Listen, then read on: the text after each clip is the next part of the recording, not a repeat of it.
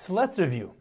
The Mishnah previously mentioned women whose status varies between their husbands and the Yavam. The Mishnah continues, Shniyas midivrei sefer. A shniya is a woman who is one prohibited to marry midrabanan. For example, his mother's mother. Her eligibility to her husband and the Yavam varies in three ways. Shniya labal v'lo shniya liyavam. If she was only a shniya to her husband but not to the Yavam. For instance, if they did not share a mother, Asur labal mataras liyavam. She's prohibited to her husband, but she's permitted to the Yavam. Shniya liyavam v'lo shniya labal. If she was only a shniya to the Yavam but not to her husband, if they did not share a mother, Asur liyavam mataras labal. She's prohibited to the Yavam, but she's permitted to her husband. Shniya lazeh lazeh. If she was a shniya to both her husband and the Yavam, because they also shared a mother, Asur lazeh lazeh. She's prohibited to both her husband and the Yavam. The remainder of the Mishnah, which discusses the halachas of a shniya and chibul avan, is elaborated in the following brisa. Aman l'kohen gadol grusha v'chalutza l'kohen hedjed. An almana married to a kohen gadol or a grusha v'chalutza married to a kohen hedjed are chibul avan, prohibited midiraisa, and are liable to malchus. He pesula uvlada pasal. The wife and her child become pasal, disqualified to kahuna. She becomes a chalala, and her child is a chal or chalala. The husband is compelled to divorce her. However, the wife is still entitled to receive ksuba, peris, mezainos, belois. Since the marriage was illegitimate, he receives a knas, a penalty to pay the ksuba and return all the peris which he already received.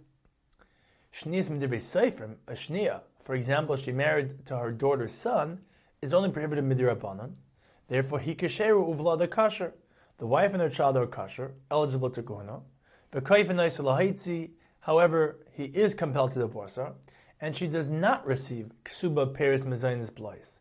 Since the marriage is legitimate, she receives a knas in that he does not pay the ksuba and the peris which he already received. Rav Shimon ben Elazar gives a reason for this distinction. The name Amra Amal Kohen Gadol yesh leksuba. Amal Kohen Gadol does receive a ksuba. V'mnei shehu pasal v'hi psula. Kansu es ksuba. Since they're both pasal, disqualified to kahuna, he's pasal during the marriage, and she's psula forever, they will certainly divorce. Therefore, the ksuba obligation remains intact, and they must pay the ksuba. A shniya does not receive a ksuba. Since they're both kasher, eligible to kahuna, they will not divorce. Therefore, the Chacham penalized her by avoiding his obligation for the ksuba. Rashi explains that if she does not have the security of the ksuba, she will seek a divorce. Rebbe gives another reason for this distinction. Halol d'ritayra v'd'ritayra ein tzrichen chizik. An amal kohen gadol is prohibited midiraisa, and since there is no need to reinforce the diraisa, the ksuba remains intact. However, halal d'vrei seifrim tzrichen chizik. A shniya is only prohibited midrabanan, and since the drabanan needs reinforcement, the ksuba was voided. The brisa mentions another reason. Dava achar. Zehu margila. Being that the Amal Kohen Gadol and her child both become pasal, she does not instigate the marriage. Since he encourages the marriage, he receives a knas that the ksuba remains intact. However, Zuhi margila sai.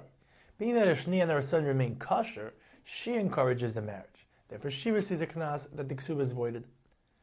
The Gemara says that this reason can be associated to both Reb Shimon ben Elazar and Rebbe. Reb Shimon ben Elazar uses hu margila v'hi margila sai as a reason.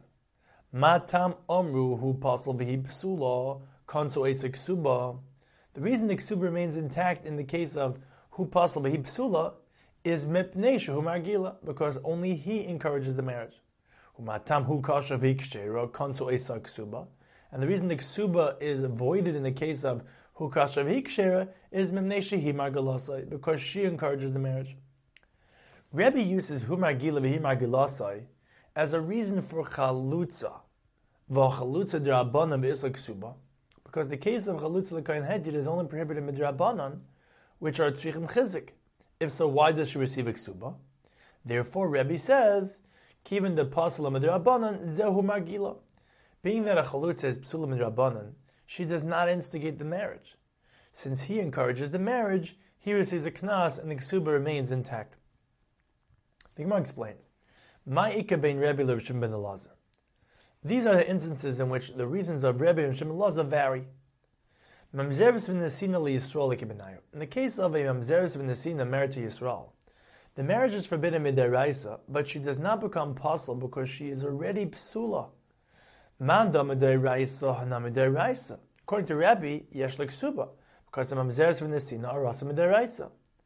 Umanda amam neshehu margila, according to B'Shimon Elazar, ein leksuba, because hahi margilalei.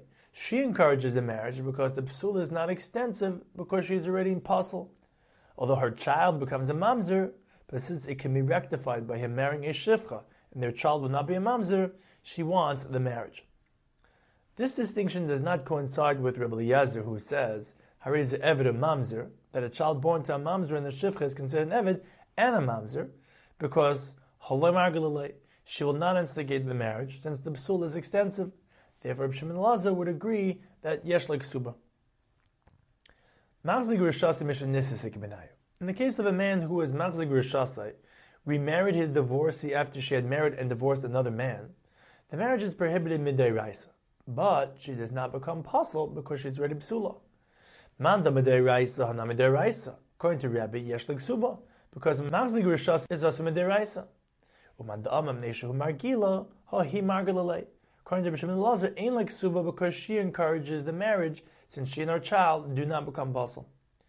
This distinction does not coincide with Rabbi Kiva, who says yesh mamzer mechiv alavin, a child born to chiv alavin is considered a mamzer, because she will not instigate the marriage, since her child becomes pasul. Therefore, Rabbi Shimon Elazar would agree that yesh like suba.